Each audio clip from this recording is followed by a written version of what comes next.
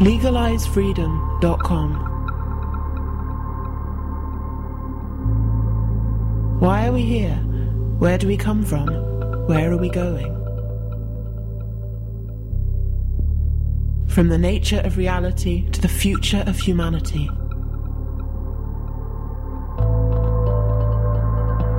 Beyond politics, poverty and war. LegalizeFreedom.com.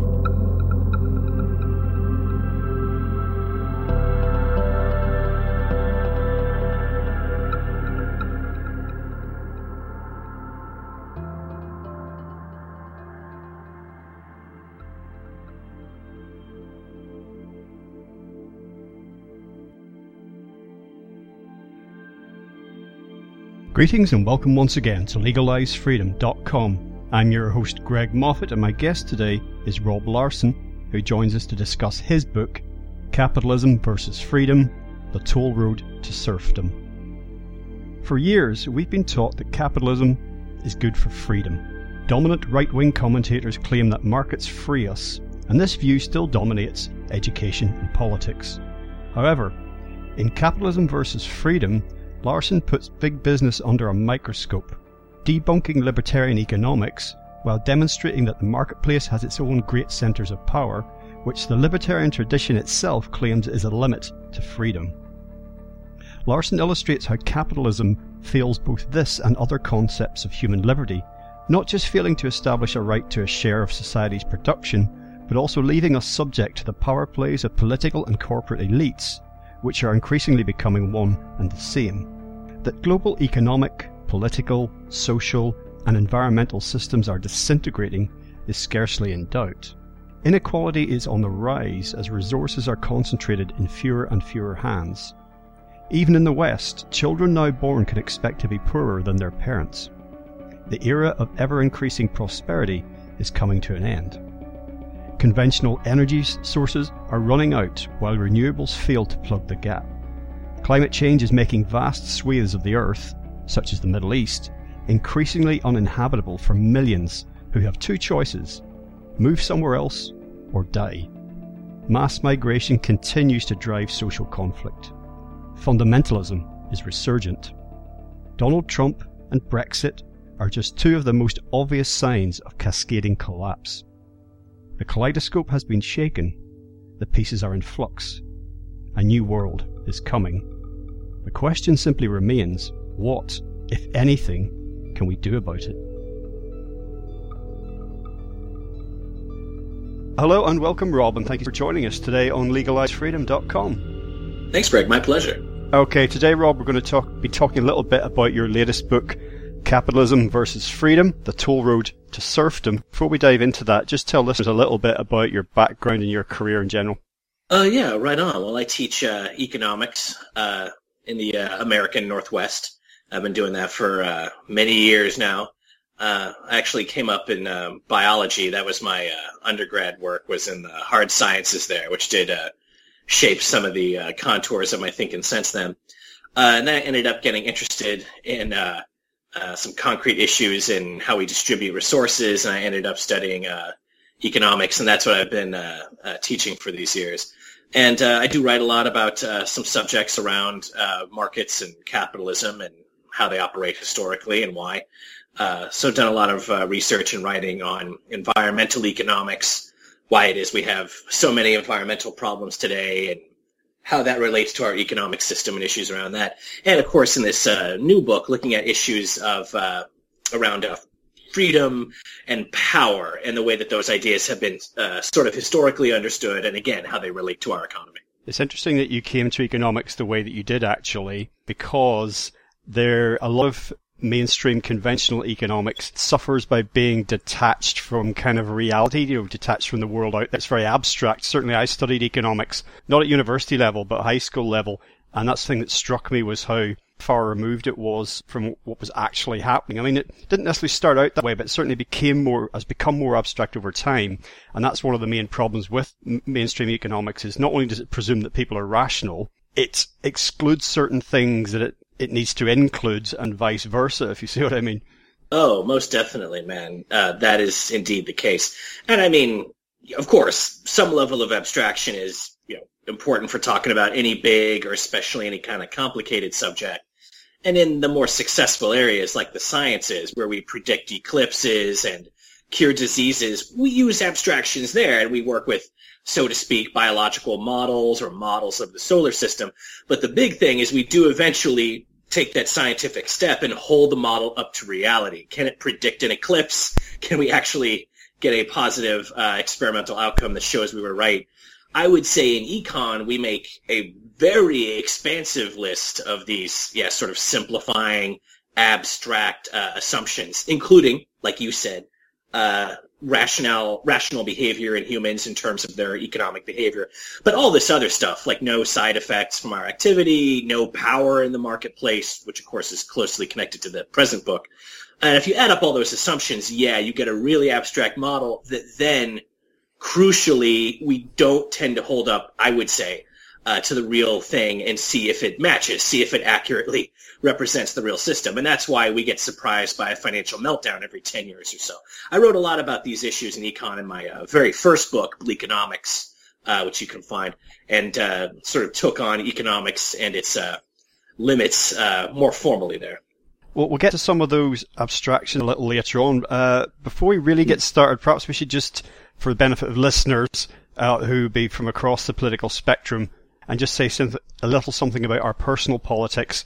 Would you describe yourself politically in any of the conventional categories that are out there, or in general terms or specific terms? I'll just say for my part, I kind of struggle with it because I studied politics as well, and I see, in very, very simple terms, I see the right sometimes having the right idea, saying, I would go, that sounds logical, that's what we should do in this situation. In other situations, I hear an idea coming from the left, and I say, well, that sounds applicable here, that's what I would advocate. But the closest I can get to having a political position in any conventional, using any conventional terminology would be, I think I'm essentially an anarchist. But again, that brings with all the baggage because people don't really understand what anarchism is as a political philosophy. But so that said, where would you put yourself in all of this? Yeah, right on.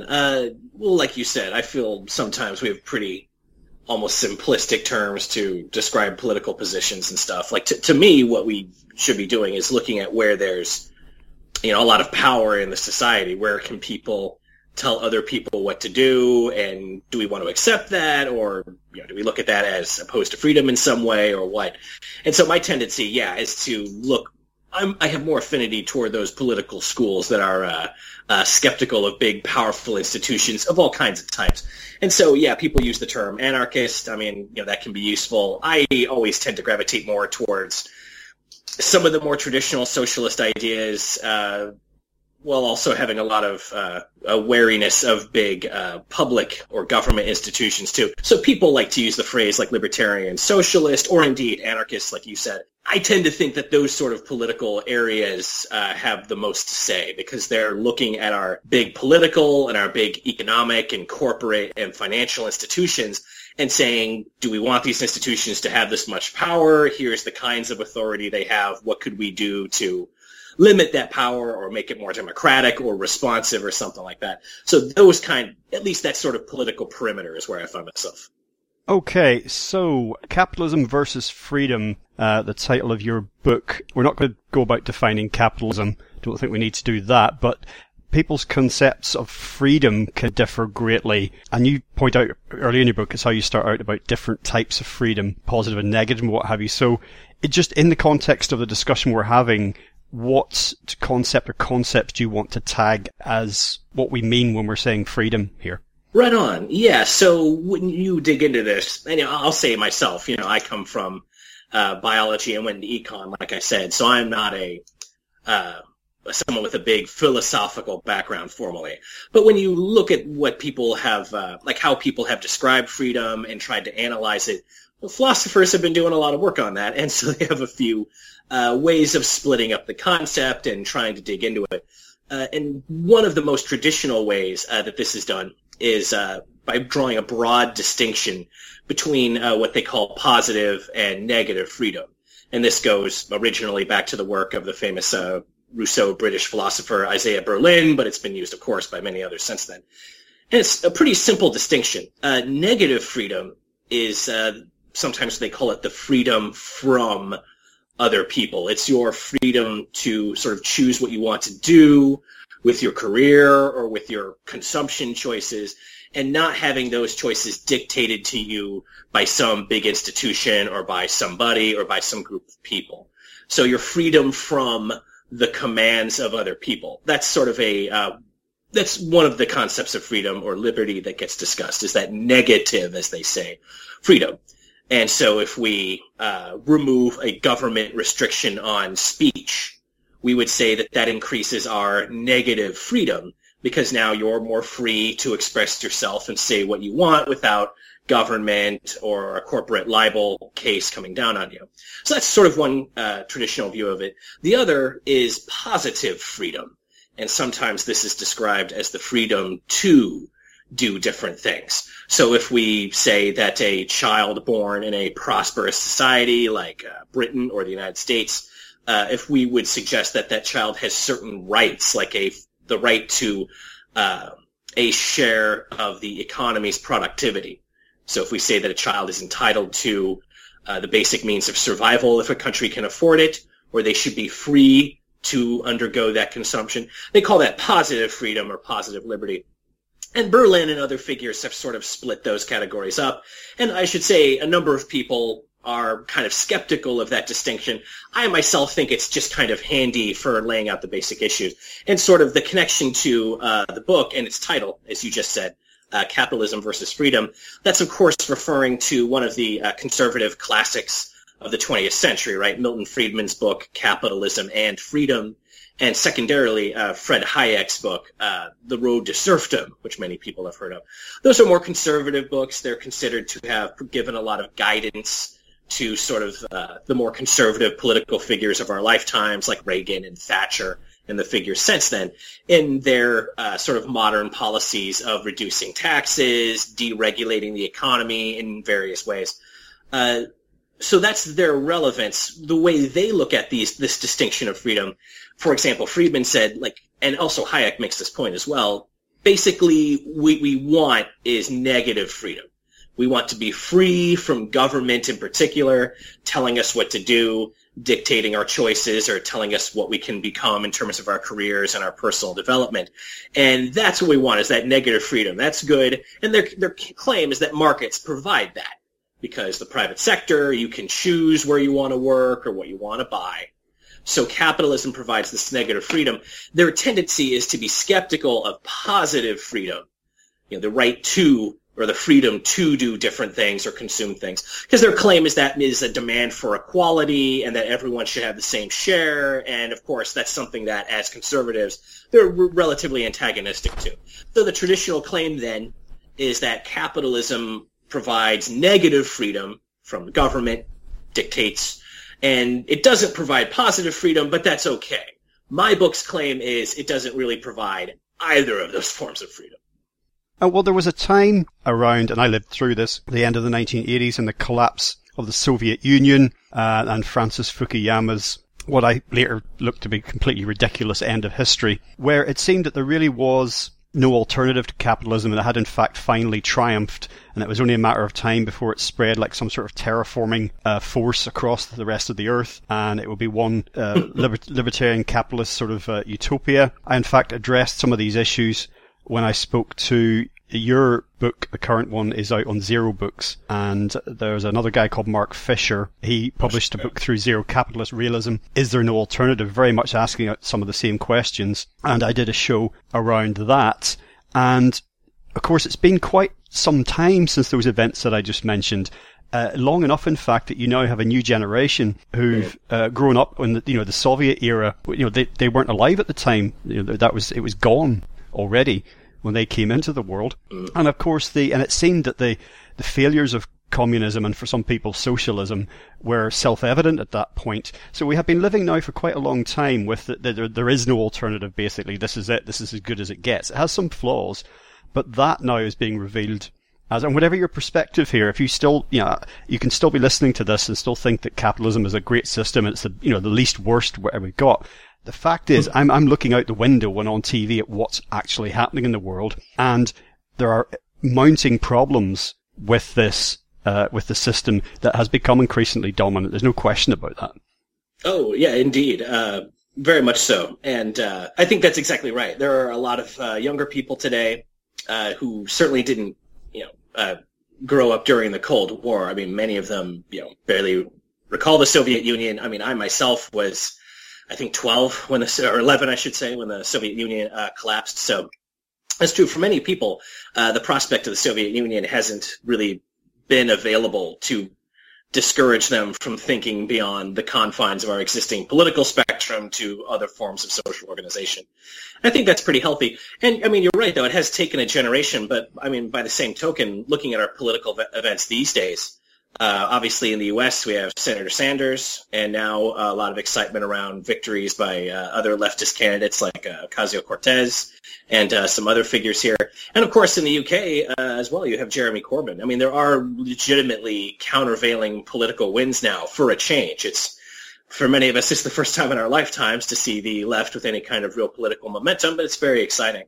And you're right. I mean, we have fairly drastic economic problems these days. I mean, now I can tell you in America with the Trump administration, it's difficult to get people to talk about anything else. It's kind of sucked up the political oxygen, for better or worse. But prior to that, we had plenty of problems, despite people's tendency to forget them. We have huge environmental problems. We have major economic crises. People can't afford to live in cities anymore. When they come out of school, they have large 5-figure amounts of debt that they owe just for getting their higher education. If you get sick or get injured in the United States, even if you're insured, it is quite possible for you to be completely bankrupted by that. And all these issues with our political system as well, like people not being represented. Our racial minorities have very legitimate grievances about how they're treated by law enforcement and by the broader economy. So we have all these issues. You can see, I think, why there's this sort of increasing interest in leftist politics, in addition to far-right politics, too, of course. Both extremes, isn't it? And when I say extremes, I don't mean that the people are necessarily extremists, but it's just that it's beyond the pale of the mainstream, that's all. Mention of sort of Friedman and Hayek, etc., etc. It's not too far. You go down that route, so you get to the Austrian School of Economics. We don't need to go into exactly what that is now. And you then, because I did reading around this, and I found it actually when I first discovered it, compared to the conventional economics I'd studied it, I found it quite refreshing. And it didn't take me long reading one book leads to another to get to the anarcho-capitalist concept, and I found that very seductive. And I still, in a sort of hypothetical, theoretical way, I still do, because it seemed to have answers to, problems with the capitalist system we had, and but also for the requirements of a socialist society. And so requirements, problems, it just seemed to be able to address these, because basically the nub of it being is that if people want something, that's what they get. And if there's money to be made at solving a problem, then somebody will solve that problem, which might not sound a million miles away from just capitalism in general, Western so-called free market capitalism, but it is distinctly different, because actually the so-called free markets that people like to talk so much about, mainstream commentators, are not really free at all. They're full of limited choices and fixed prices and collusion. Indeed. And I mean, I think that's true about anarcho-capitalism. Like, there is real appeal there. And I have personal friends, and I've certainly had plenty of students down the years who are interested in figures around that school. Not so many, of course, as you get for the more conventional schools, or even, I would say, more leftist ideas, but there's always interest there. And yeah, I think you can understand it. I mean, say what you will about anarcho-capitalism, it's a relatively simple case to understand. Markets are efficient, government's dumb and inefficient and authoritarian. We want less government and more markets. It's a nice, simple, very Manichaean picture. Government causes problems, markets fix them. Any imbecile can understand that idea, and it does have, some strong intellectual figures within it. And I took pains in my book to try to include those figures. Obviously, with the title of my book, I'm poking fun at the somewhat more, like you said, more mainstream conservative figures, Friedman and Hayek, who, were mainstream enough to advise Ronald Reagan and Prime Minister Thatcher. But often libertarians sort of view those figures as somewhat more compromise-oriented. and they're more interested in, as you said, like the sort of perhaps more pure anarcho-capitalist types. So I include some Austrian figures, especially Ludwig von Mises, who's considered the founder of the more conservative Austrian economic school, and also some real anarcho-capitalists. And in the United States, at least, one who is very commonly referred to is Murray Rothbard, an econ professor and prolific writer on the right. And so I include those fellows, too, because I want libertarians to feel that I'm looking at their major figures, that I'm giving them a chance to speak. It drives me nuts. People across the political spectrum, people pretend they're addressing their opposing arguments, but then they just summarize the arguments themselves in the most disparaging way possible, usually. And on the right and the left, you see that. So in my book, I tried to take pains and let these figures speak, give them plenty of room. I try to quote their strongest arguments, and that includes, the more conservative figures like Rothbard. And they make it's a very compelling case as long as you don't, I think, look at any real counter-arguments actually articulated by an opponent. Because if you look, markets themselves have these enormous number of requirements that they need to operate, from basic civil stability to a legal commercial court system in case someone welches on a contract. You need access to foreign resources that your military often, or at least your state or foreign ministry, is required to hang on to. So most social systems, if we look at them of any complexity, need a strong base of ordered civil interactions, whether it's any kind of economic system we want to look at past the hunter-gatherer stage. So it's true of socialism and it's true of markets.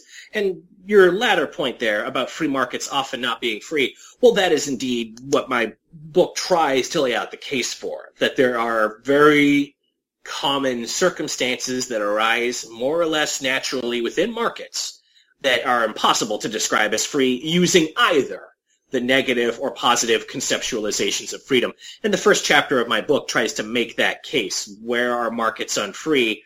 Well, kind of the basic view, like Friedman says in his book, is that they're most interested in that negative view of freedom, right? You're free from the power plays of some institution telling you what to do. Well, within markets, that's just every day. We have huge concentrations of wealth to the extent that we're not progressively taxing the rich. Their fortunes build up quite quickly, mostly through their ownership of equity. They're the ones, those wealthy households, the so-called 1%, they're the ones that own the stock. They own the equity. They own the corporate and financial worlds. When those companies make huge profits, most of us don't see much of that money. It goes to who holds the stock, and that's disproportionately the very wealthiest households. That leaves those people with a lot of social power. And also within markets themselves, the very markets that the conservative tradition, I think, at times fetishizes, it's filled with power interactions. We have so many markets that very quickly, if they're not regulated by government to prevent this, become monopolized. I mean, the U.S. is sort of the classic case. We always think of it as being the most, free for business, the most capitalist society. In the Gilded Age, very quickly, when the U.S. went through its Industrial Revolution, the outcome was huge monopolies. Rockefeller's oil monopoly, Carnegie's steel monopoly, monopolies in cigarettes and sophisticated appliances, Morgan's Wall Street cartel. And today, it's even more dramatic. I mean, our rising new economic sector, of course, is big tech, right? The Silicon Valley, as they say, the big tech firms. Those firms are, The Economist magazine, in the UK, that's one of the most conservative, economics-oriented magazines. They describe some of these new tech industries as being, and I quote, out-of-the-box monopolies, because of reasons related to the economics of those markets. They're based on networks. They connect people or businesses, whether it's Facebook or Amazon's, third-party sellers, or Google's search listings. Those entities they grow because people want to connect. They are attracted to the service that has the most members. We call those network effects in economics. Those markets are uniquely prone to becoming monopolized very quickly, as The Economist correctly observed. For all its conservatism, they were willing to recognize that. So what all this means, I would suggest, is that markets are filled with power interactions, and that means, by the basic definition of negative freedom, that they fail to satisfy that. When you go to work and your boss tells you what to do and you go, okay, that's markets exhibiting forms of real social power. And we could ignore that as the right-wing tradition has done. But that's, I think, got a lot to do with why we have these uprisings at the different ends of the political spectrum. And my book tries to make the case that these are the failures of capitalism. We're not really upholding any of these aspects of freedom, despite what the anarcho-capitalists might suggest. You mentioned the era of the big sort of industrialists, Carnegies and Rockefellers and what have you, and how they came to dominate. But then things were apparently getting more distributed and democratic.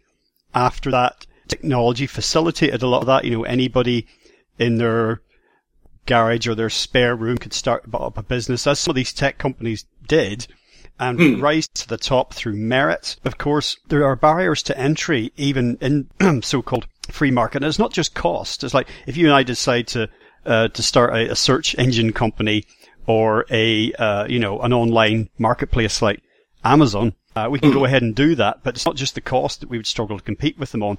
You then get, I mentioned earlier, collusion. You then get companies operating together for their own kind of mutual benefit, like an old-fashioned cartel would have done to try and keep other people out.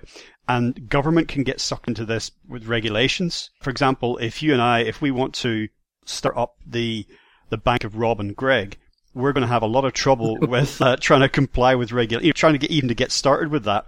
We can't just start a bank. These barriers to entry become very, very significant. And of course, you've talked about monopolies. So again, the free markets are not really free. We'll go on in a minute to talk about the implications of this, but we can start up a hot dog stand, but if we want to be the next McDonald's, we're going to come across a lot of obstacles on the path. Most definitely. And I think all those that you just listed are good examples. So again, Friedman and Hayek and their kindred spirits will tell us that, we may have powerful firms, but if they ever get too big or if they start really screwing over consumers and hiking prices, that encourages or incentivizes other firms to enter the market and steal some of that market share by having more reasonable prices.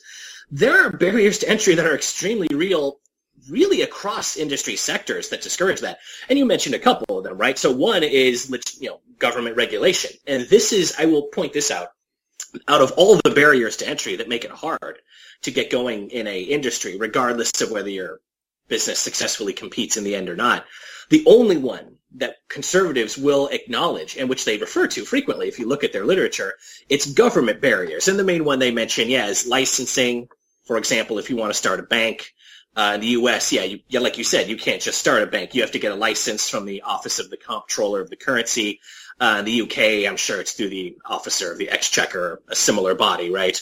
And regulation and licensing, fair enough. Those make it harder to start a business. They increase the costs and they create a regulatory burden of the attention of the business person. That's fair. But within the marketplace, you have all these other barriers. Like we mentioned a couple of them, right? In the case of the Silicon Valley firms, we have the network effects. So if I want to start up, like you said, if we start a new online platform to compete with an online retailer like Amazon or another sort of business wherever we might want to compete, first you have to consider the fact that once you have a large dominant firm, they gain real advantages that constitute barriers to entry.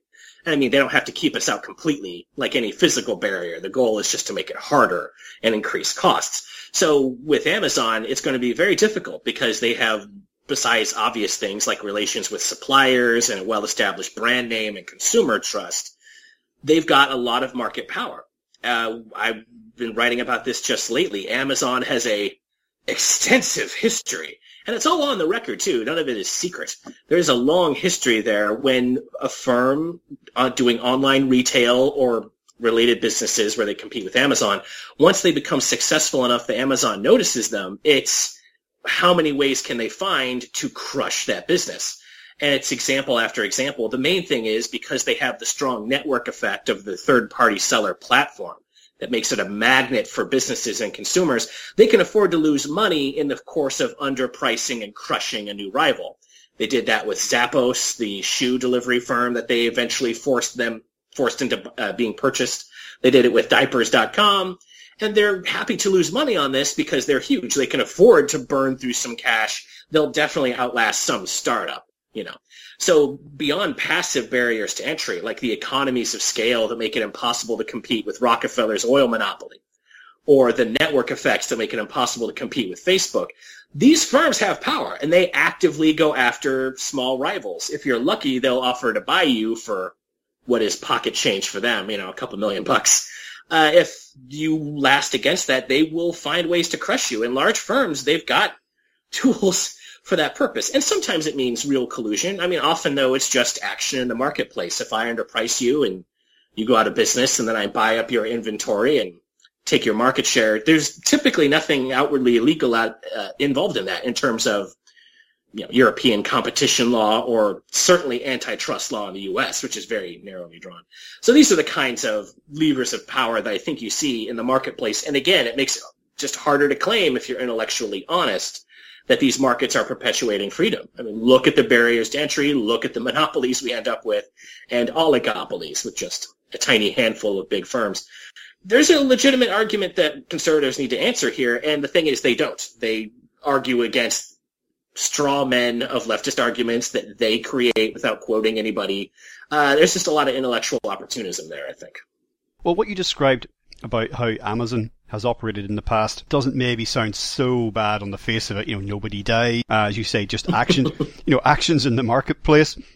But if we think back to the financial crash, 2007, 2008, we then had the phenomenon of the banks and other financial institutions being so-called too big to fail. And we saw, government bailouts and effectively profits being privatized in these situations, but then the losses kind of nationalized or socialized, or however you wish to put it. And that is another example of what I spoke about earlier, about sort of corporate and political crossover. Not maybe always as obvious as the revolving door between Wall Street and the White House or the U.S. administration, but you get this collusion at that level. And this is another way that that enormous companies have a great deal of power. Now, increasingly, there's decreasing demand for labor, but if a lot of other things are at stake, then this political consideration comes into play. Even with the best will in the world, there'd be a lot of politicians who would look at the potential for a big bank going under and forget about all the structural and systemic problems that might cause. If it meant thousands of job losses or financial hit for lots of individuals who had money deposited with, say, for example, a bank, then you can see why they might want to do something there. But then, of course, banks and financial institutions and indeed other companies can use this as leverage, if not blackmail, when it comes to getting their way.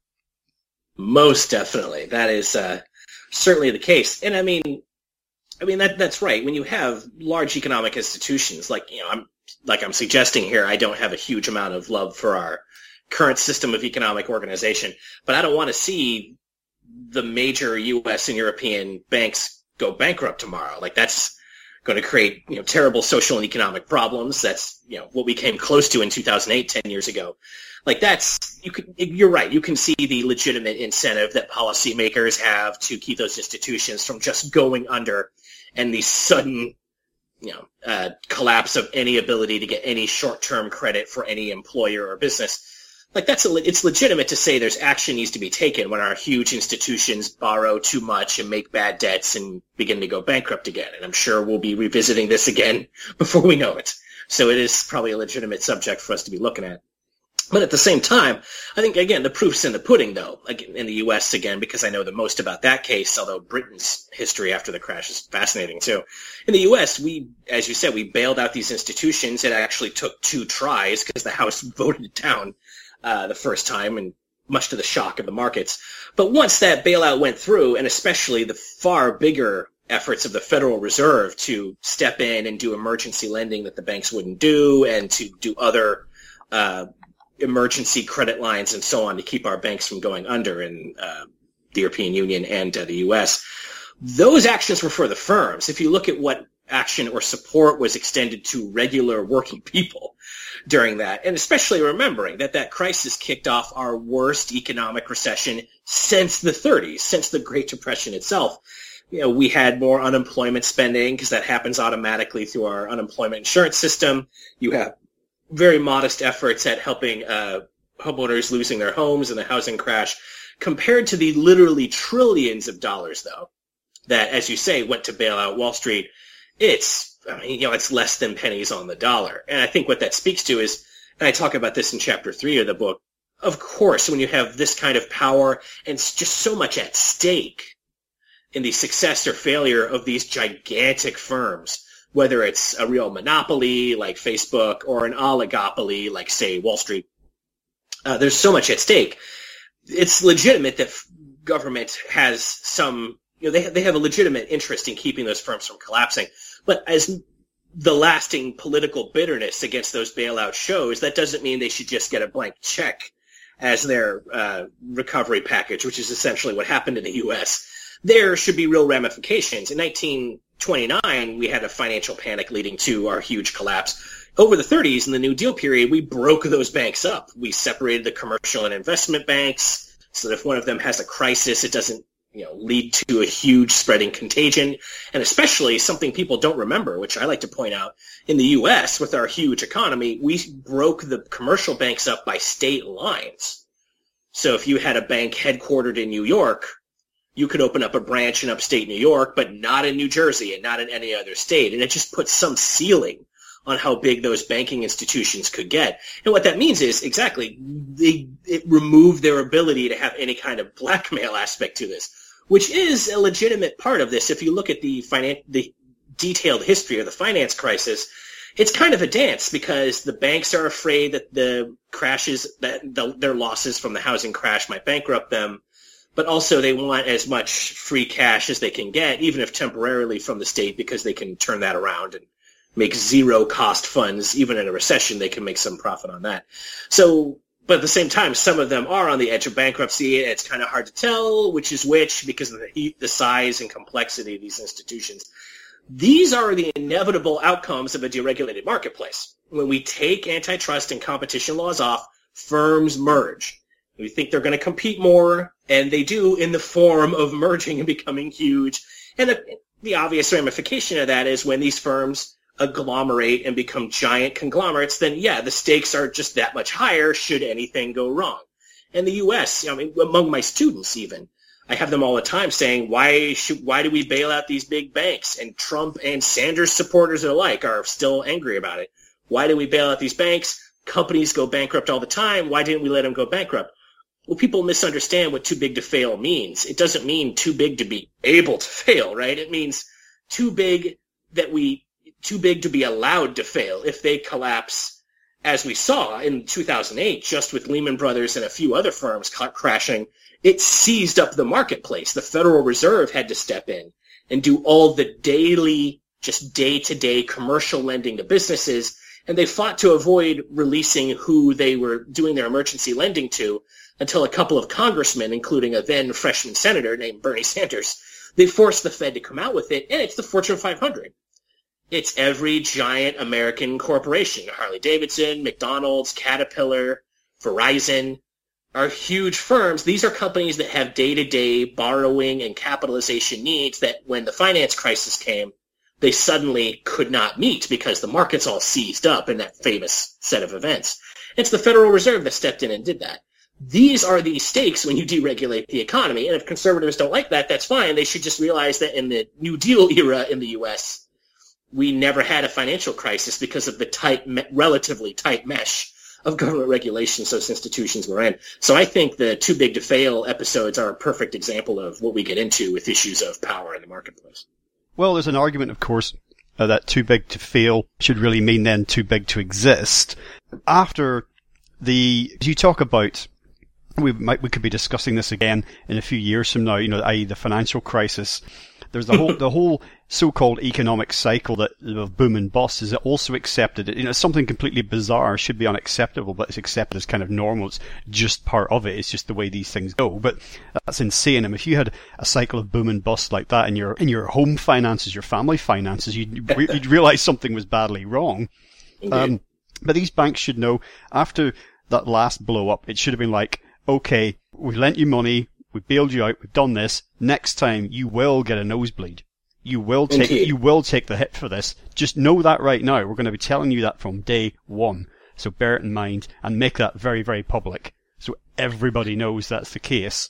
But to move on a little bit, you mentioned about market concentration, and in terms of, as you say, companies will just merge. That's what happens. And economies of scale we spoke about earlier. There's very good reasons why they would merge, access to other markets, etc., etc. But let's talk about the media. This has an interesting overlap with the political dimension here. Been in the news lots, particularly since the advent of the internet. Media companies concentrating, buying each other, merging. There's structural reasons for that, again, to do with the internet. But in general, our information and news is coming from fewer and fewer sources and is concentrated in fewer hands. This then has another dimension in terms of we're influenced by this information and news coming out, but if it's coming from fewer sources, then we're more subject or more susceptible to what's effectively propaganda. It's easier to control the information that's going out there if you've got less people feeding that information in. So it's more centralized. So then that's got very real effects. And that affects the political process, which in turn affects business because of the regulation. So there's this kind of a vicious circle at work there. Oh, indeed. And I think that's typical of a political moment, is there tends to be some self-reinforcing dynamic to it, like you say. But this, of course, is one of the crucial subjects because, supporters of free markets will very reliably make a case that one reason you don't want big government regulating markets is that they'll try to control information. And we don't want that. And so Friedrich Hayek, one of his famous, his most famous contributions to formal economics was a series of articles he wrote, including a very prominent one for the American Economic Review, where he argued that markets, in line with his general view that markets are these natural phenomenon, that men don't create markets. Markets are things that are created through the social functioning and through the incentives that people have economically. He made this very elaborate case that markets are, this is from memory. I quote him, of course, in the book. But he said something along the lines that markets are the greatest mechanism for transmitting information in history. And he claims that they weren't created by people. They're created by the overall action in the marketplace. So if there's a decrease in the availability of some resource, we consumers will learn about that in the form of higher prices for products made from that resource. So we don't have to be constantly looking at the prices for every different thing. We'll see the basic information in the forms of the prices that we actually consume. And he has a very extensive formal argument to make this case, and I can tell you any economics textbook in the Western world is going to have a version of that argument about how markets freely and efficiently transmit accurate information by aggregating them into prices through market action.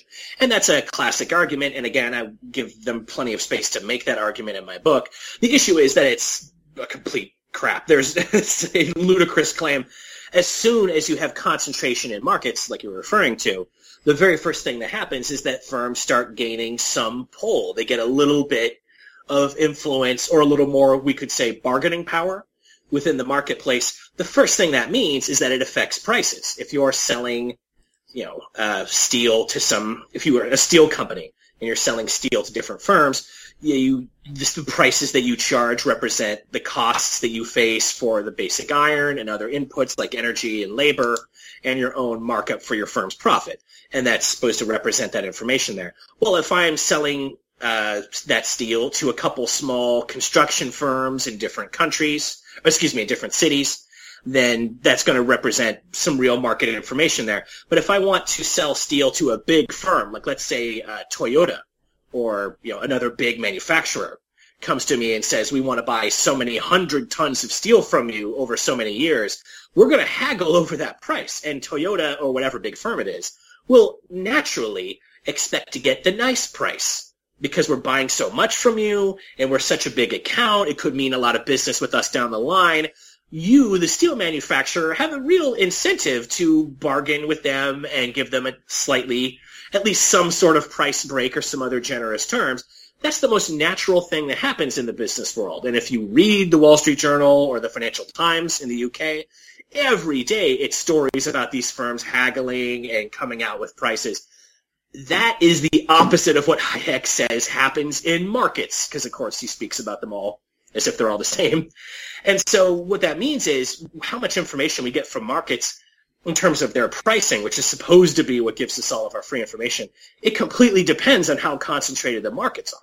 And since so many of our markets have big firms, very concentrated markets with a lot of market share, sometimes with big firms on both ends of the transaction. If it's, a global steel firm selling that product to a global manufacturer, they will have extensive arm wrestling negotiations about the price. And however the price ends up, what it won't do is reflect relative scarcity of the basic materials and labor involved. So there's a lot of issues there as far as the basic view. But sort of what you were getting into with that in terms of our information about what's going on in the world more broadly, that, of course, is one of the most sensitive aspects about how markets work. We tend to be, even among conservatives, people are a little more leery of mergers and big combinations of companies if they sell information products rather than physical material goods. And that's true really across the board, but it's an issue, again, that you won't see Friedman and Hayek take seriously. And again, I've read their books. People should read them. They don't engage with that issue seriously. They say, here's this nice view of markets. They're efficient. We should deregulate them because government creates these inefficiencies. And if government regulates media, well, then they're dictating media content. That's not free. Rupert Murdoch should decide what information you see. And right now this current era we're living in, man, is the perfect time to see it. Like right now in the UK, it's a bidding war over those Sky assets. Important media assets that people view and read all the time. Well, what's the bidding war? Well, Rupert Murdoch's deciding whether he wants to sell to Disney or Comcast, or to Fox, maybe.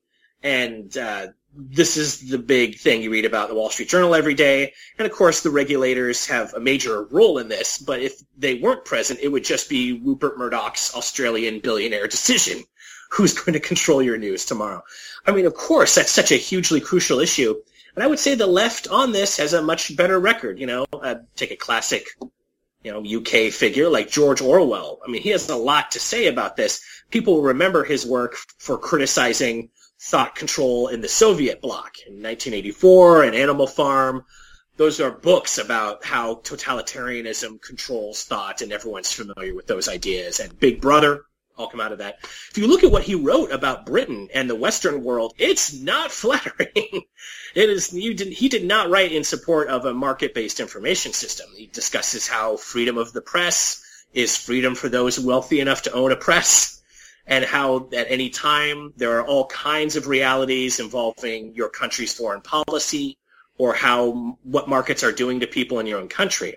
That those firms do not have an incentive to report because their business model, since the earliest days of commercial printing in Britain and then around the world, their business model is support through advertisers. And that generally means other institutions with money that want to meet people, and that tends to mean other businesses. Well, you don't make money for your private business paper by criticizing other powerful institutions, because there goes your advertising dollar-based business model. And George Orwell has commented on that, as have many others. So I think there are very legitimate reasons for seeing those markets as being especially damning failures of how the conservative tradition tends to view markets and information. I look at this in chapter 2 of the book, and people should take a look at that and look at these arguments on both sides. I let Hayek and Orwell both come in and talk. I think that's the right way to really sit down and get a grip on these ideas. But you're right. That is obviously one of the most sensitive areas to this, but I think it really does show that our information system, it's based on what firms in the end want us to hear. And it's amazing too, because certainly in the US, and I know also in Britain, the tendency is to talk about the liberal media and these liberal leftists that are feeding everybody leftist ideas, and that's why everyone's not a far-right conservative. These are giant corporations. They want conservative tax policy. They want conservative deregulation. They may be liberal on social issues, like not discriminating against gay people and so on. Obviously, I think is great. But that doesn't make them liberal entities. Like big, wealthy, powerful institutions tend not to want to be taxed or regulated, which is the traditional liberal, as we say, sort of position. And right now we're living through a new era of media consolidation because, as you said, of the rise of these online news portals. And people get their news for free through, Facebook link or on Twitter or on Google. And there's a lot of discussion of how are the traditional media going to sustain their business models because they're losing advertiser attention and their subscription numbers have plummeted since people can read so much content for free online. Right now, those firms are going through a new wave of mergers and acquisitions, and it looks like AT&T is going to be able to buy, for example, Time Warner assets here in the U.S. The main thing they point to in justifying this merger wave is, holy crap, look at the rising power of Silicon Valley and the tech industry. So whenever there's disruption, the first response of these capitalists is we should merge more and further limit the range of opinions that people will see and further limit how much real journalism is being done. And look, I read articles on Facebook all the time, but most of the time when you read online media, it's referring to or relying directly on the journalism from those traditional media, which are starving for ad dollars now. It's just a mess. Like, there's nothing about this picture that suggests that markets, as we free them more and more through deregulation, there's nothing about this that suggests that they're providing real freedom of information. I'm amazed that conservatives can still make this argument with a straight face. Well, hey, I mean, backing up what I said about my worldview earlier, I don't want to be taxed. I don't want to be regulated. My ideal world is no taxes, no regulation, but what we're in our different ways simply saying here is that if you have taxes and regulations, or if you don't have them, or some combination thereof, there are consequences. Things happen or don't happen. That's all, really. And just looking at some of that. Over the years doing these shows, I've coming at it from all different perspectives and many very different subjects. I've kind of commented on how way things are going in the world sort of increasingly resemble a lot of the dystopian science fiction from the 60s and 70s that I used to read during the 1980s, and it's kind of like, oh wow, really? And in the context of some of the things that we've been saying about corporate power and the influence over the political process and over information and the various things that we've covered, the various points so far, more and more the world looks to be heading in some sort of, and the simplest way I could sum it up is kind of like some sort of Blade Runner type scenario. It's not a Mad Max type scenario, but a Blade Runner one where there's still lots of skyscrapers, and neon signs, but everything's kind of just a bit messed up for the guy in the street, and there's a lot of guys sitting, increasingly small number of guys sitting on the 100th floor of these skyscrapers, gold leaf in their cigars or whatever, and drinking fine wines and eating sweetmeats or whatever. And I was actually reminded when I was reading your book of, in terms of market concentration, there was a film that came out in 1975. They did a remake, but forget that, it's terrible. A film that came out in 1975 with James Caan called Rollerball. And if people, even from an economic point of view, if people want a vision of the future, they should check that out, because it's basically a corporate state. In the film, you have these, it's not the main theme of the film, but it's the background. You have these monolithic corporate monopolies, and they've just got one word names now. There's one called energy, there's one called transport, one called food, one called communication, one called luxury, and it's basically, there's been so much market concentration that you now just have. It's a for-profit corporation. For example, let's take energy. For-profit corporation, but there's no competition anymore. So it's a weird kind of capitalism where there's just one provider, if you see what I mean. So it's for-profit, one provider. And just when I was projecting into the future about where some of these developments might go, I just thought, yeah, I've seen this somewhere before. It's true. And I mean, sci-fi dystopian writing is obviously going through a major renaissance these days, they say. And I think you can see what it is about our modern society that suggests that. We have a lot of apocalyptic level environmental problems, these giant social issues, and rising power of institutions, like these large transnational corporations. I think you could see why people are interested in some of this dystopian writing is true. And I admit I haven't seen Rollerball, and it's funny, I just had someone else recommend the original version of the film to me, so I've definitely got to make some time for it. But that's interesting, yeah, like energy or transport, that's funny, firms just openly embracing, it sounds like, in that film's universe, their total monopoly. Again, we do have a long history with this in most of the Western world. Either markets, when they're not regulated, just simply merge and combine and predate their way into full monopoly. Or these days, often governments will actively support what they call national champions sometimes, and support firms merging and becoming larger, having at least with domestic competition. It's interesting, but either way, whether it's through public action or through just straight market concentration, monopolization is this extremely strong economic tendency. And I mean, even to this day, so, we look at kind of the classic industrial era like Rockefeller, or the sound of these corporations you're referring to in the film. They're very sinister. It is very much a part, again, to mention these guys again, because I'm writing about them these days, the tech firms, this tendency for monopoly is utterly alive within them. And one example I like to use is Bill Gates, because everyone loves Bill Gates these days. Now he's our second richest man, I guess, globally, famous these days for his Gates Foundation, right? This very large multi-billion-dollar endowment foundation, and it uses that money to support charitable causes around the world that it decides to support. So fighting disease in the developing world and spending money on education and so on. That money comes from Bill Gates' original fortune, mostly from the 1980s and 90s, back when his company, Microsoft, had a monopoly, a worldwide monopoly on computer operating system software. And these days we're all on mobile devices, and even there, though, we're basically looking at a duopoly with Google's Android operating system and, of course, Apple's iOS for its iPhones. But those firms have maintained a lot of power, and Gates I like as an example because everyone now has this grandfatherly affection toward him, and people, when they feel, like you said, this dystopian feel of today, they'll refer to Gates as one of the things that's good about it. People need to remember where that money comes from. When Gates, because of the network effects involved, people, when they write software programs to make computers useful, whether it's a desktop or a smartphone, developers write software to run on operating systems that are widely used. Of course, you want the largest number of people possible to use your game or your software program, whatever it does. Well, that means the biggest firms have the strongest advantage.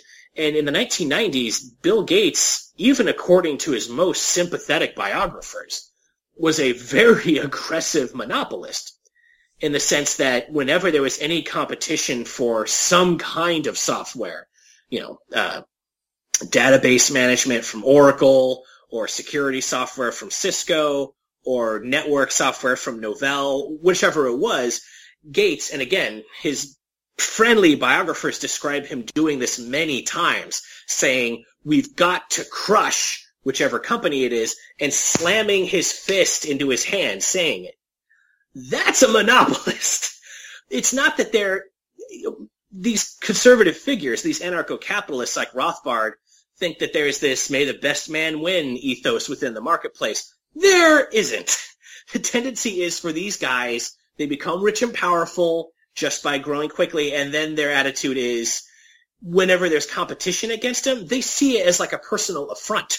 And their tendency, certainly with Rockefeller, but again today with Gates, the tendency is to be what they sometimes call predatory. And, a competitor, how can we crush them? Jeff Bezos at Amazon, we mentioned a couple of cases of that. Certainly true of Gates and Steve Jobs at Apple. And all through the history of capitalism, it's a very common drive among these powerful figures that we later celebrate. And after all, Gates, once he had all that money from his monopoly and successfully crushing his competitors, as he said, he put that money into that foundation during his monopoly trial, because he was quickly shown to have lied during his deposition, during the antitrust trial, because they would show his emails, which they subpoenaed, saying the opposite of what he told the prosecutors. He was looking like crap in the press, and so the papers at the time were saying, wow, Gates is putting a lot of money into his foundation right now, probably because his name looks like shit in the press. And once that trial is over, and Microsoft basically gets away with keeping his monopoly because the Bush administration came in and decided to end the case, that's when he stopped putting money into it. We're thinking of him so fondly for all this work. That foundation was created to be a fig leaf for his monopoly. So it's amazing to me. Maybe, right now these firms are cleaning up their monopoly image by supporting foundations. Maybe in the future they do it by funding rollerball. But either way, it seems to usually happen to make these firms smell better in the public eye. Well, one of the ironic dimensions to the future vision that I laid out there with these, corporate monopolies is how much in many ways it looks like the communist era. Like you think back to the Soviet Union, we started the show talking about, you would have, they weren't quite called energy, transport, food and communication, but you had these sort of like government entities that were not meeting the requirements and the needs of the market. And the people's ministry of energy. Exactly. But we're not saying somehow that the, a capitalist version of this monopoly functions in the same way or is dysfunctional in the same way, but it's simply that it doesn't exist to serve as its first priority the needs, the requirements, the desires of you and I, the people at the end of it all. That's not its primary purpose. Definitely not. And again, there is this huge literature on the right about how, well, this is what's chosen in the marketplace, so it must reflect the popular will because markets are free for all these flimsy reasons that we've decided. And they're free. And actually, I will say, I don't actually remember if I got this into the book or not. I think it ended up getting cut for space. I think maybe I did include, testing my memory right now. But there was a point, people can find this themselves, or I can send people links if they're curious. There was a passage in, as I recall, it's Rothbard. This is from memory. He says something along the lines of, if people feel that prices are too high in a market or they think that this market is monopolized, and we're seeing all this power there, and that's, a bad thing about capitalism. Rothbard makes the point that if people think that, they should start their own business, and to compete with that gigantic, all-powerful monopolist. And if they haven't done that, then that shows that there really isn't any discontent and you leftists are just complaining. He really makes that argument that markets are free, and so if there's a monopoly, it's because people just love that company that much. That's, again, that's from memory. People can find the actual material or I can send it to them.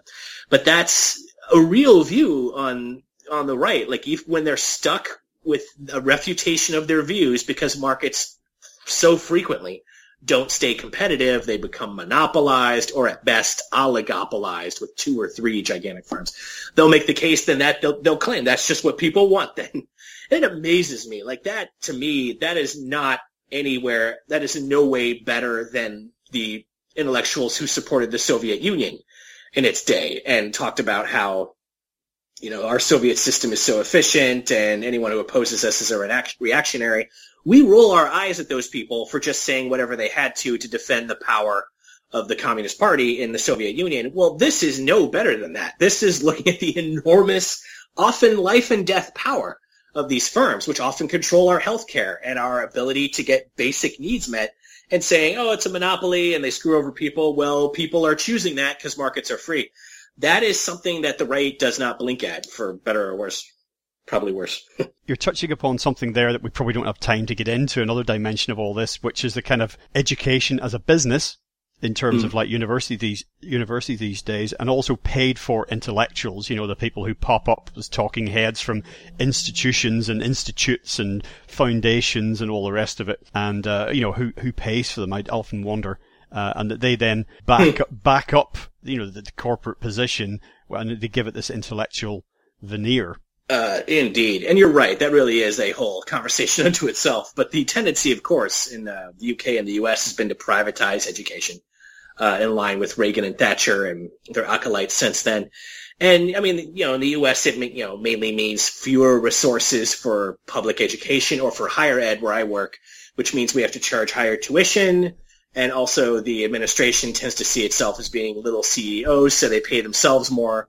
And also, yeah, you're right. There's a tendency to rely more on these think tanks that get their money from these opaque sources or their money from foundations that themselves get their money from shady sources.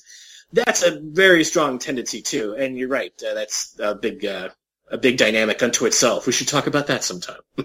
One thing we must mention, though, in this context is environmental problems, because we mentioned earlier, I'm sure in passing, you mentioned externalities, those costs of doing business that are pushed by private capital onto usually public, you know, made to be a public burden. For example, you know, dumping a pollutant into a river, and then the government or the environment agency, you know, ends up cleaning it up.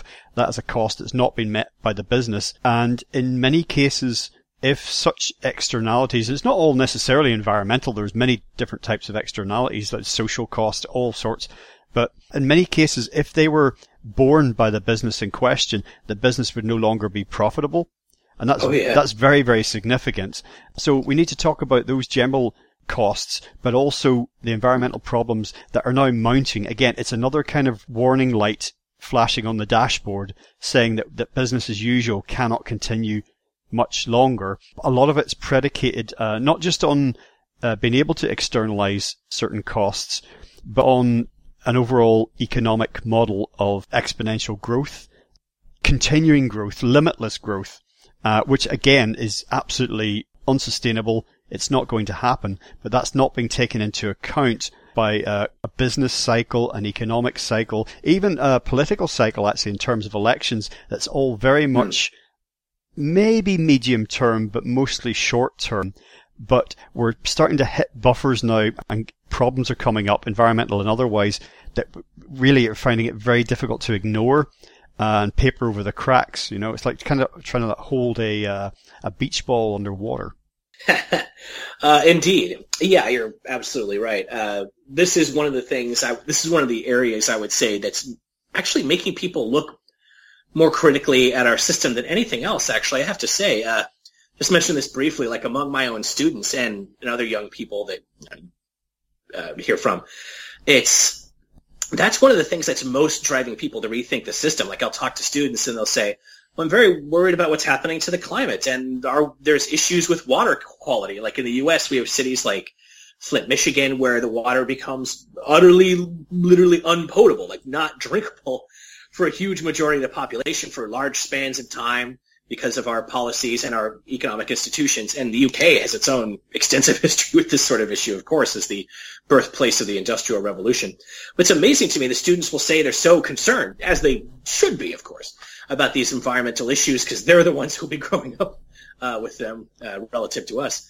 And they'll say, oh yeah, you know, our economic issues, you can't make money working jobs, and we owe huge amounts of student loan debt, and if you ever get sick, you're bankrupted. That's just how life is. But the environment, that's the real problem with capitalism. It's amazing that that's bringing so many people into skepticism of the market, is my point. But that's absolutely right. And in one of the chapters of this book, I try to take up that issue and look at specifically, because again, my book's focused on freedom and how we can limit the power of big economic institutions as well as government over our lives and have more freedom of negative and positive types. There's a real connection there, I would say, between what we're doing to the environment and issues of freedom. So what I do in chapter 4 of my book as an example is I just take the year 2100, you know, the end of this century, because scientists, when they're projecting or trying to model what's going to happen with our environment over time, they'll often use the end of the century just as a benchmark so we can have some date to use and see what will conditions be like then. If you look through the scientific literature and just look for papers that are attempting, using scientific methods as we have, to project what will be happening in the natural world and in the ecosystem services that our economy relies on by the end of the century, it's a damn nightmare, from the climate change issue and sea level rise and rising temperatures to what that's going to mean for food production. Availability of fresh water is another major one. If you look, and I review some of this history, or some of this scientific literature just briefly in one of my book chapters, what you quickly realize is that few generations, especially around, say, century's end, which again is not that far away, there are people alive now who will see this, of course, they will not have any freedom to enjoy very many of our natural systems that we all grew up with and that we associate with just the basic nature of the world. They will not have the freedom to enjoy those things. And indeed, I think a corollary of that is that future generations will be very much trapped in dealing with the long-run environmental ramifications of what our limitless growth-based market system has wrought. And I make the case that one of the most I think one of the most dramatic forms of power exercised by industrialists and corporate figures today is their ability to decide what future conditions will be like for future generations. And I include another quote, and again, this is from memory, Rex Tillerson, who, of course, now is most associated with his brief period as Secretary of State for our idiot child president. Before that, he was most known for being the long-running head of ExxonMobil, of course, one of our great Western energy firms, and in fact, one of the successors of Rockefeller's Standard Oil itself. And he made this statement, as I recall, it was in Business Week. Again, you can look this up in the book or just Google this, actually, because this is recently.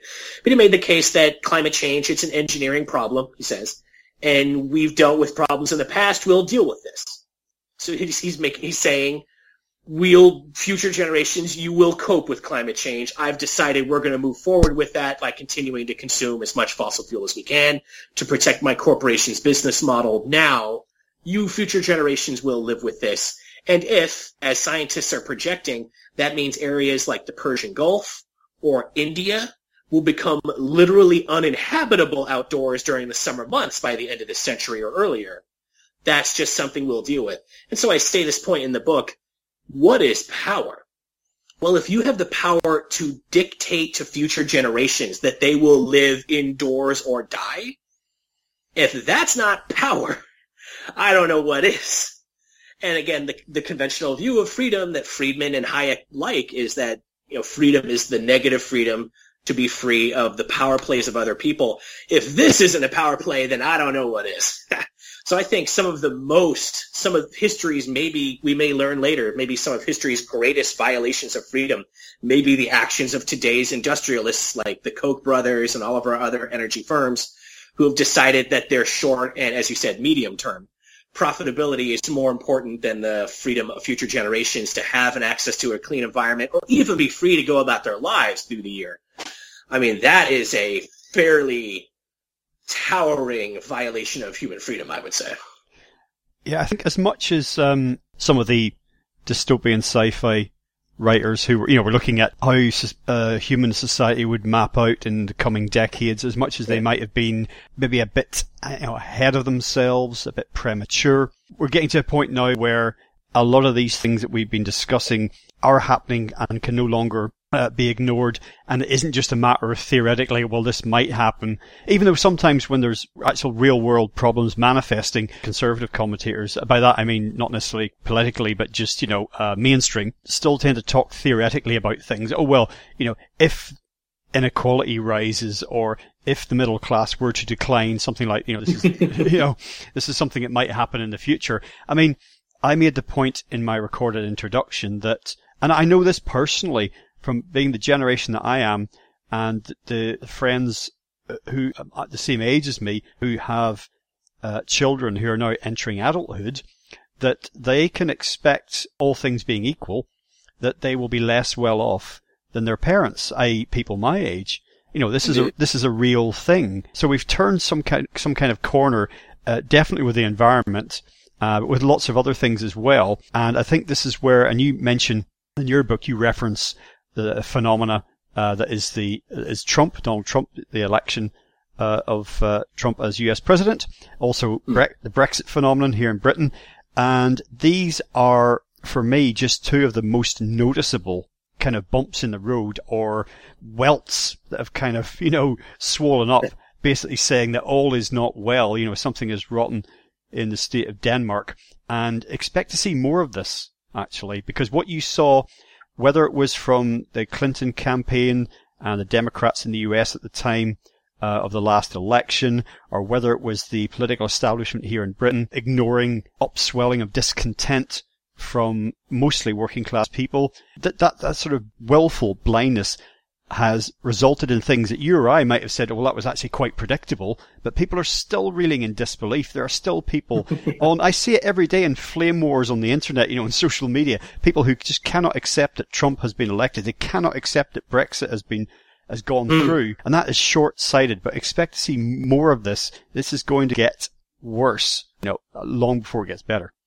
Indeed. Well, I mean, that's it's difficult to reach into the future there, but I think that's what you said is exactly right. Like, these things are surprising to a lot of people.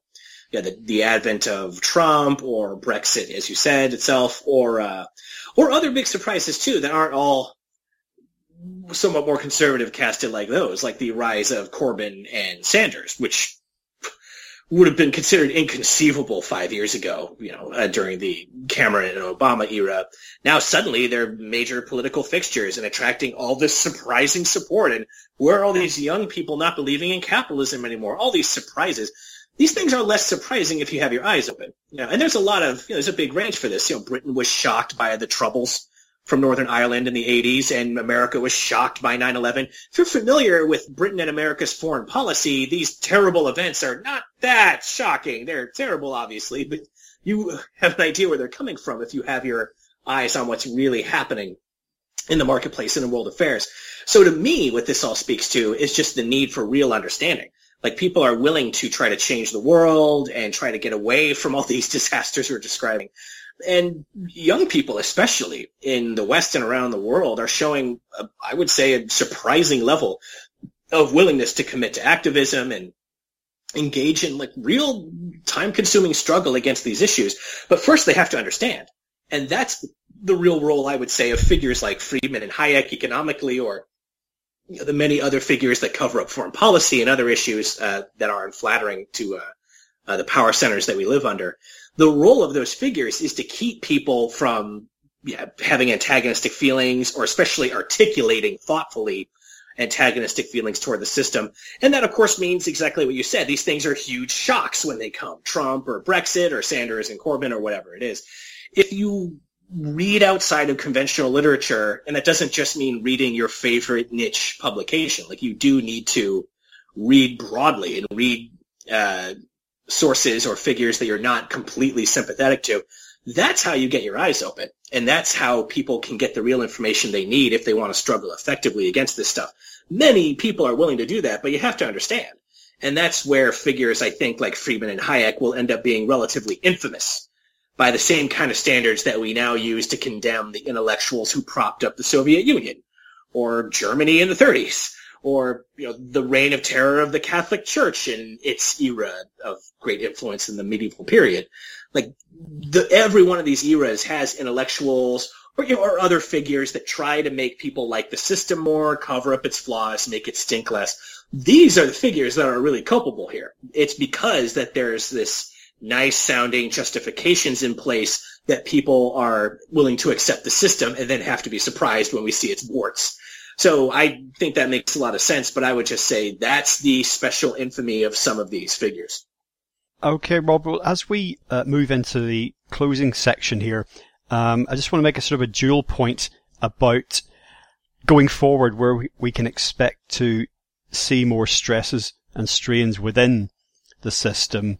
One is that the promise of kind of the capitalist system was that all the benefits of it would flow out gradually throughout society, and if permitted, the world. It's a trickle-down effect. Given time and sufficient deregulation and market freedom, that even in the deepest, darkest reaches of India or Africa or South America, wherever it happens to be, someday everyone would have a car in the driveway, refrigerator, air conditioning, and an internet connection, for example. Economically, environmentally, as things stand, that is impossible. Not only that, the second part of this is that not just because of increasing automation, but partly that there's this declining demand for labour, and a lot of industrial jobs that have been outsourced, for example, has impacted greatly, particularly the US, but also Europe. Even those outsourced industrial jobs, they may be automated in due course. That's going to have a huge impact, as alluded to already.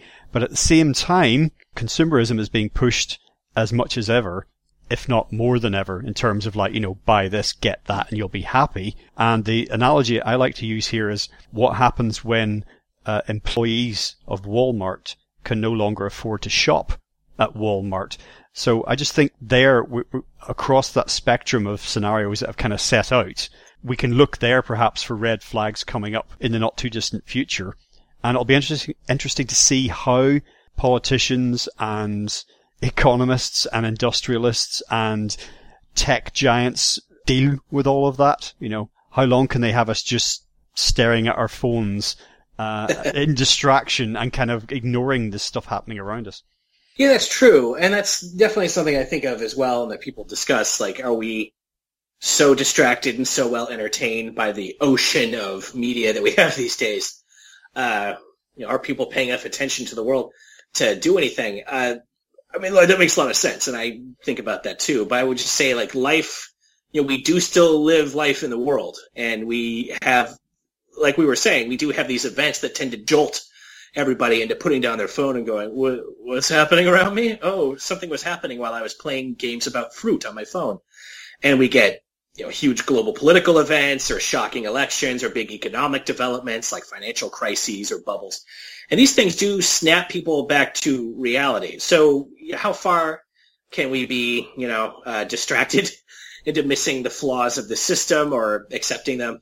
I mean, that's an open question. I wish I knew. But I have to say the changes in the last few years, I feel like we're, at least in my view, I think we're beginning to see real waves of change away from our recent economic trajectory, what they sometimes call our neoliberal economic mode of deregulating, cutting taxes, leaving firms more in charge of our society. There's a lot of antagonism popularly to that. There's also a lot of confusion because we have so much pro-market ideology and very conservative ways of seeing the world. The fact is media are more conservative.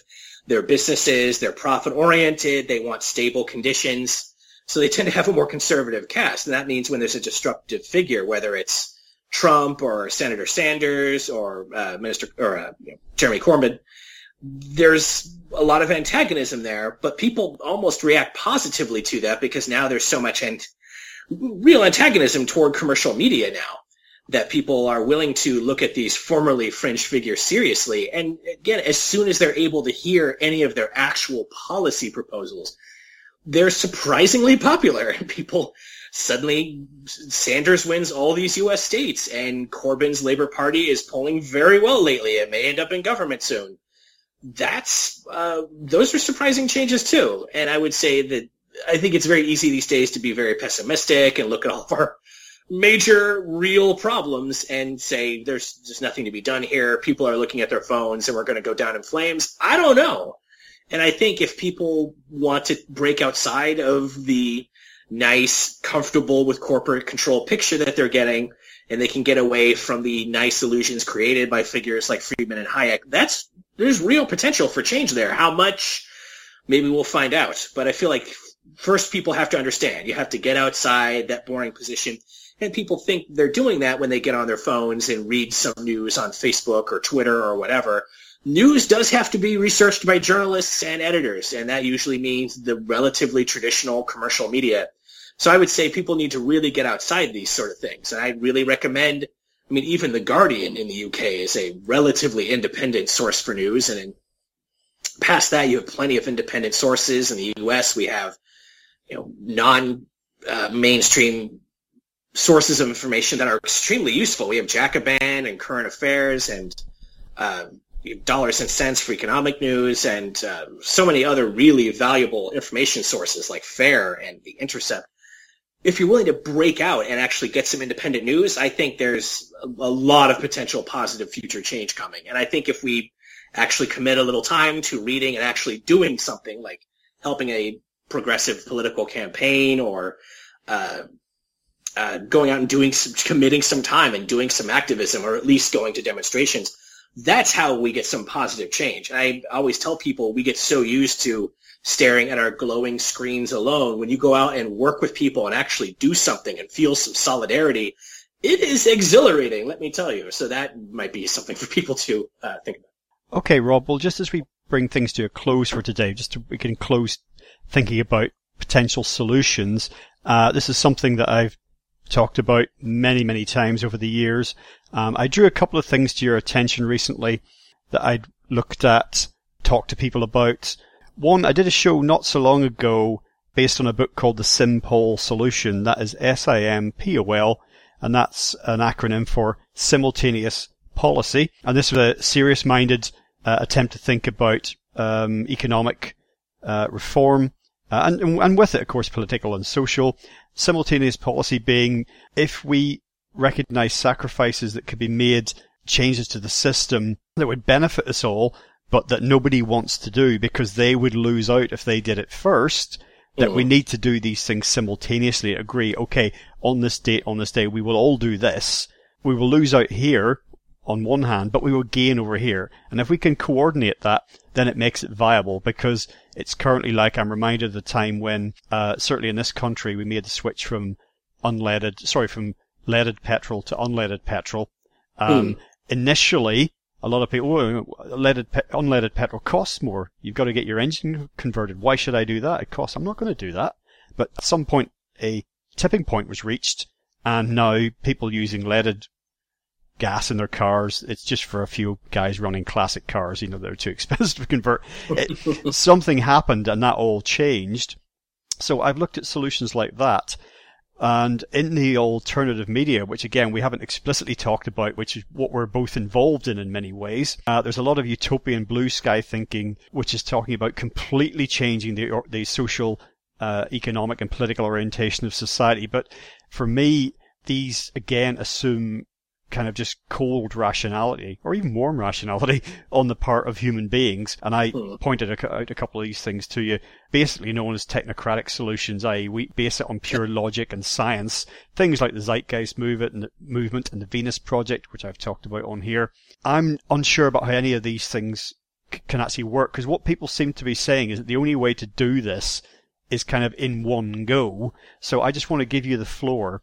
And obviously you could probably talk for hours about this, but just give us some bullet points or headline thoughts or general direction that you would take things in. If someone said to you, okay, here, give us one sheet of A4 and tell us where can we start on this project, What should we look at first? Yeah, well, okay, yeah, so there's a lot there. I think as far as what we can do, like as far as starting, what can we do near term? Well, I mean, I am one of those people who suggests we should fundamentally change our economic system and the way it works, but that's big. That's a large social process that, and anytime you have a big social change, it does mean struggle. Whenever you want to have a republic instead of kings, or if you want to stop having slaves, I mean, the people who benefit from and have power or privilege because of the systems, they're not going to just accept it. They're going to fight back and try and stop you. So some of these, as you said, tech utopian sort of solutions, like some of the ones you were directing my attention to, have a lot of very beautiful aspirations in them, including particularly having a sustainable future where we're not consuming more resources than the Earth can provide on an ongoing basis and not producing more pollution than it can handle. These things are very great goals, but they all just read like, and then we'll have this, and it's our perfect plan, and once we've done that, we'll have sustainability. Well, I'm sorry, but the energy industry is going to fight you on this, like they've been fighting even just the smallest measures like green taxes.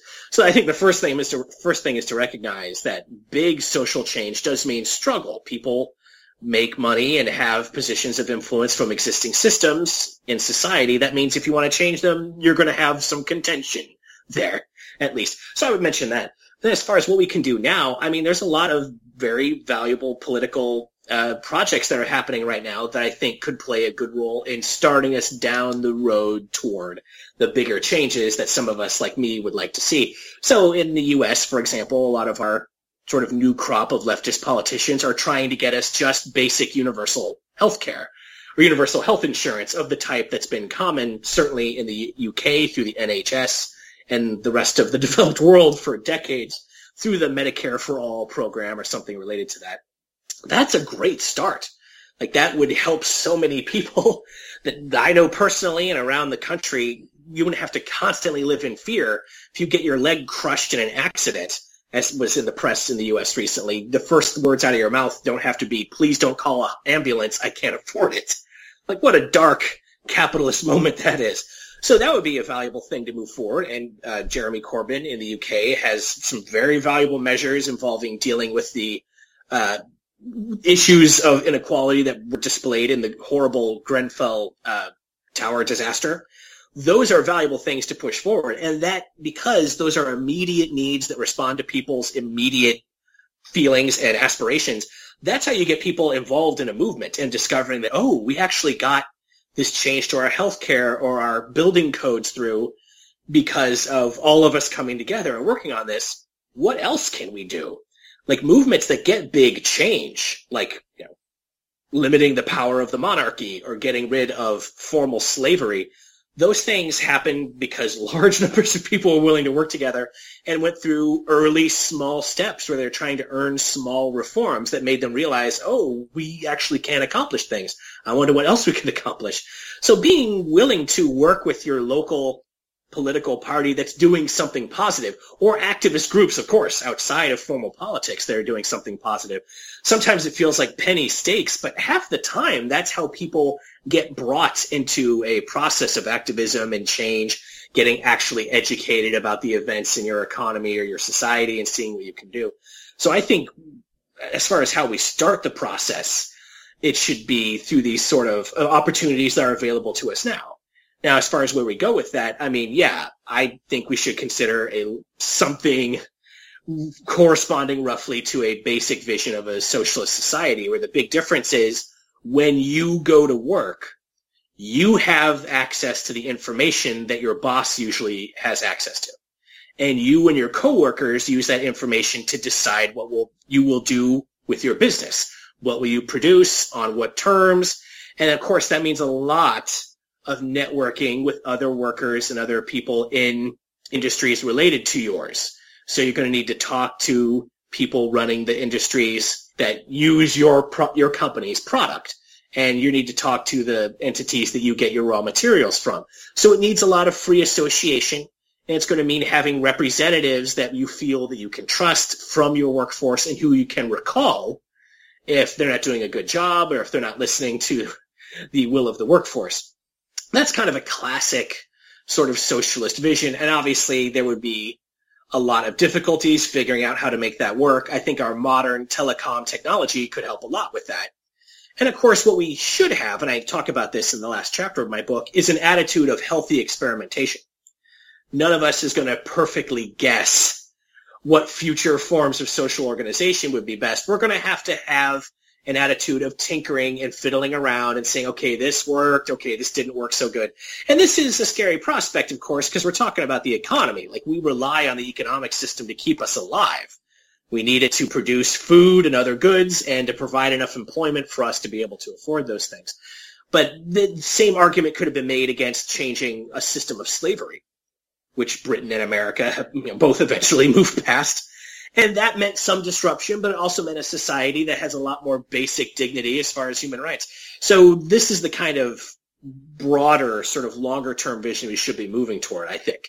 I think that would mean one where Wall Street and the city of London or Silicon Valley aren't dictating to us what our economic options are and what our ability to, and what options we'll have as far as what we can do with our careers and the kind of people we'll become. We shouldn't let them dictate that stuff to us. We should work together through some sort of democratic, collaborative, I would say socialist process to decide that stuff. And I think if we work together, get some basic victories as far as preserving or gaining universal health care and related issues, like putting at least some basic measures in place to protect the environment where we're just completely running wild with disregard right now. Those are the steps that I think can take us down that road. And that's, I think, at least the basic sort of thing I'd like to see. Well, just a closing thought from myself. There's a subsection in your book, I think, titled No Man is an Island, but he can buy one, something like that. And we've been talking about sci-fi dystopias, and it's easy to envision a sort of something like the movie Elysium, where the elite end up living off-world. But living off-world is not an option. There's not going to be an option anytime soon. And I think going forward, I've talked a lot about pressure points and signs of, cracks appearing in the system and how that might manifest and what the results might be. If we think of society as a sort of a pyramid, with the corporate political elite at the top and the lowest of the low at the bottom making up the bulk, I think somewhere in the middle there, in the lower half perhaps, you have enforcers, agencies, individuals that basically do the bidding of those above them, controlling, managing, corralling those below. And that's a very narrow band, actually, what I call the enforcers. And I think at some point, if they it can be police, for example, but it can be all sorts of other agencies, and at somewhat different levels. But when they think it's no longer worth their while to do their job, and they walk away, then I think that those are things to look for in future. And that doesn't have to be very dramatic or violent or anything, but it can just be some people who are propping some of these entities, some of these systems up. You say, that's it, I'm done. It's no longer a benefit to me and my family to do this. Then those above then have to change or be accountable or to go. Indeed. And that's, I think that's something certainly to be hoped for, is that people will feel like they will respond to that feeling. Yeah, that they're not living their fulfilling lives or leaving a legacy that they feel comfortable with. I mean, that is the hope. And I hope to see more of that too. And I would only hope that people do it, in an attitude of finding a better form of social organization rather than, like you do see with some people, just shutting off and withdrawing from society broadly and looking only at our nice glowing screens alone in our apartments. So the manner in which that happens, I think, could play a big role. But that is something that, maybe we'll see. Yes, no, that's a very good point actually you make there, the manner in which people would do something like that, because just disengagement, which we're seeing a lot of now, is not going to get us anywhere, really. It stops things in its tracks or changes direction, but not generally for the better. So, okay, Rob, today we've been talking about your latest book, Capitalism versus Freedom, The Toll Road to Serfdom. That's out now, available everywhere. We also mentioned your other book, Bleakonomics. That's still available. So have you got a website you might like to share with listeners, or anything at all you'd like to put out there? Perhaps there's something you're working on? Oh, certainly, yeah. As far as keeping up with my work, if folks are interested, may I plug my Twitter feed? That's at Ironic Professor is my Twitter handle. And right now I'm working on a couple of nice pieces here. Working on an article about how the wealthiest households live and how they spend their money, and it's kind of hilarious aspects. That's going to be in, I believe, the next issue of Current Affairs magazine, which I really encourage people to check out. It's a incredibly valuable magazine because it's on the left, but it's actually fun to read. It's actually entertaining and fun and playful, which I try to achieve with my own writing, and which no one on the left apparently gives a damn about, but they should. So that's something I would tell folks to take a look at. Additionally, right now I do have an additional book I'm working on about the large tech firms that I've been referring to so much. Maybe I'm tipping my hand there. With Silicon Valley and the big tech industry sort of rising and becoming, I think, co-dominant with finance as the most dominant sectors of our capitalist economy. I'm writing a book about those characters right now for Haymarket Books that I hope to have out on the market, hopefully by next summer. We'll see if we can get it done in time. But that'll be coming out as well. It's something folks should be paying attention to as well. Wonderful. Well, Rob, once again, thank you so much for joining us today on LegalizeFreedom.com. Thanks a lot, Greg. My pleasure.